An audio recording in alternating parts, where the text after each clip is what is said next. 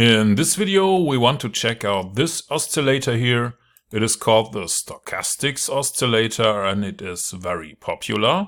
So let's find out how we can create an entry signal for this one with MQL5. In this video, we're going to make an entry signal for this little oscillator that an expert advisor can use.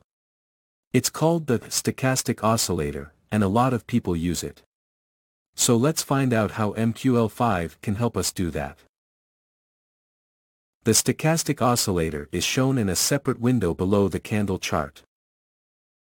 It has two lines and a scale. Most of the time, oscillators are used to filter out signals, but they can also be used to make entry signals, which is what we'll do here. To use it, we make a separate MQ5 file and put it in the same folder as the other Platin system files. The file is called checkentrystochastic.mq5, and it has only one function called checkentry. It will figure out what our entry signal is and send that information back to the main module.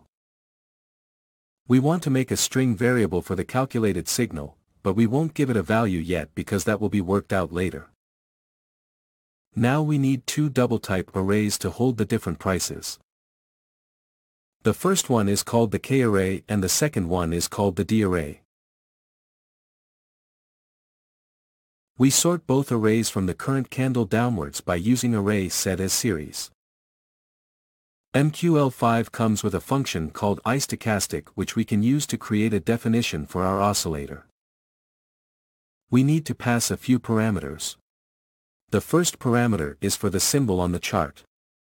The second parameter is for the period on the chart. Parameters 3, 4, and 5 are the standard values for the stochastic oscillator to define the so-called K period, the D period and the slowing. You will also see these values and you drag the stochastic indicator onto one of your charts. In the last two parameters, we define that we want to use mode_SMA which stands for the simple moving average mode and we want to calculate the result based on the low and high prices. With copy buffer we fill both arrays with data and we do that for buffer 0 and buffer 1. In both cases from the current candle 0 and for 3 candles. Let's continue and calculate the value for the current candle by looking at the value of candle 0 in both arrays. Afterwards we do the same for the candle before by looking at the values for candle 1 in both arrays.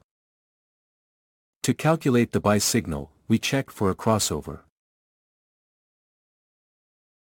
So if the K value and the D value for candle 0 are below 20, we want to know if the K value is now above the D value and if it was below for the candle before. That would be a buy signal and that is when we assign the word buy to our signal. Otherwise, if the K value and the D value for candle 0 are above 80 we want to know if the K value is now below the D value and if it was higher for the candle before. That would be a sell signal and that is when we assign the word sell to our signal. At the end of the function we use the return command to return the signal to the main module. Please remember to save the file.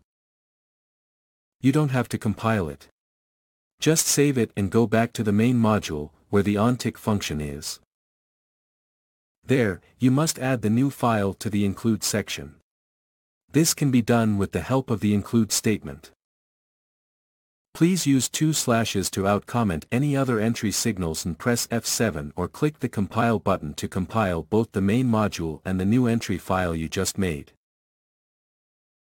Okay, if everything worked out as it should, you should now have a working version for the Stochastics oscillator. Please note that this one will not create so many signals because it will only create signals when we see a crossover here. That's it for now. Thank you for watching and I will see you in the next video.